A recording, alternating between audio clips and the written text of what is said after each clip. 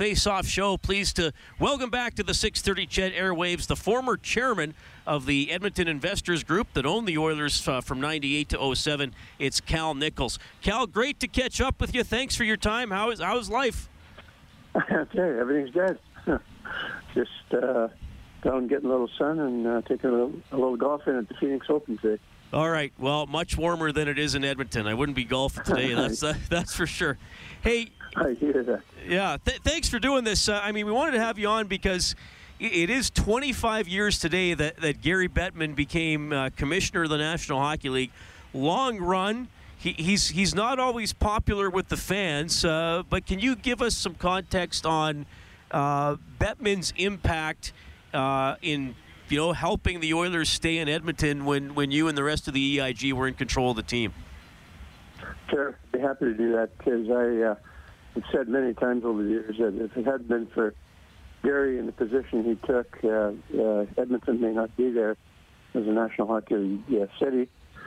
And interesting, it's while time goes by, I first met him in 1996 in the Thunder the Oilers ticket drive. So he'd only been there for 2 years. And, Winnipeg and Quebec City had just lost their teams. And, for him, it would have been easy to pull the plug on Edmonton, maybe even Calgary. But I think, he gave it a lot of thought and, a lot of analysis and saw the potential at some point in time in the Canadian cities. And I think he wanted to do what he could do to convince the other owners that we should do what we can.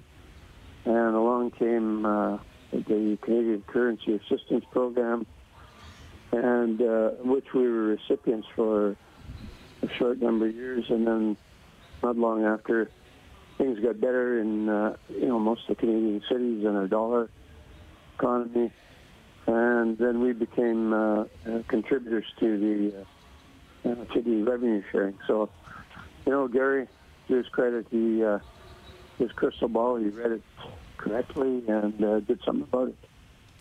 Cal, the NHL is that there aren't a lot of people who own an NHL team, and usually those individuals have been successful in other businesses and maybe sometimes can be used to getting their way or trying to figure out how to get their way, and then they're talking to NHL owners and everybody maybe wants things to go they want it to, and Gary has to try to get a consensus or convince somebody to make a sacrifice for other clubs. What do you think his greatest strength is in terms of being able to find that consensus or common ground with people who may have their own interests in mind?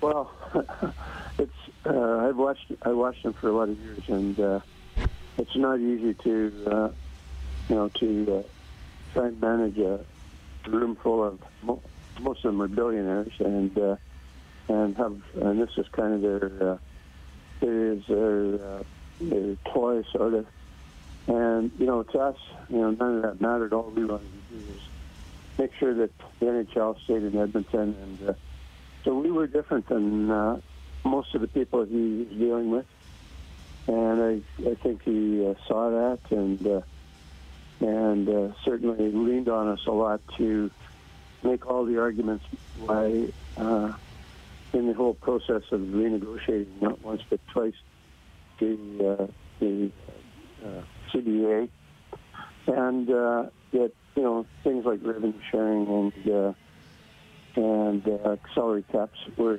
going to be the way that the league was going to go, and I think he's done a very masterful job at that. Cal, just one more for you. Cal Nichols, former chairperson of the Edmonton Investors Group, joining us here on the Face-Off Show on 630 CHED. Cal, I'm sure you're aware, and I'm aware of it because I talk to fans all the time.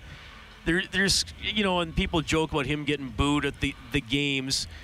There's a lot of people, they kind of feel that Gary rubs them the wrong way, whether it's just the way he talks publicly or his annual all-star sparring match with Ron McLean on TV. I assume there's a side to Gary, though, that's a lot different than that, and maybe you've seen. Yes, there's two things come to mind quickly. One is Gary. When we were in our lockout year, he made the rounds and went to every city and spoke with, the stakeholders in the media. He came to Edmonton when most of the New York and Toronto media were beating up on him pretty good, and spoke at a Chamber of Commerce breakfast. And this was at the Westin, and the place was sold out. And he gave all his reasons why what he was trying to do was in the best interest of Edmonton and other smaller Canadian markets. When he was done, everybody stood up and got a standing ovation, and that got not just national media attention, but all over the league, and they go, holy crow. That was a bit of a surprise. The other one was Gary, we'd come to Edmonton for, it was usually an annual thing. We'd meet, spend some time together. And always came when the Oilers were playing at home, and I'd say to him, where do you want to sit? Because they had seats in the end zone in the second level.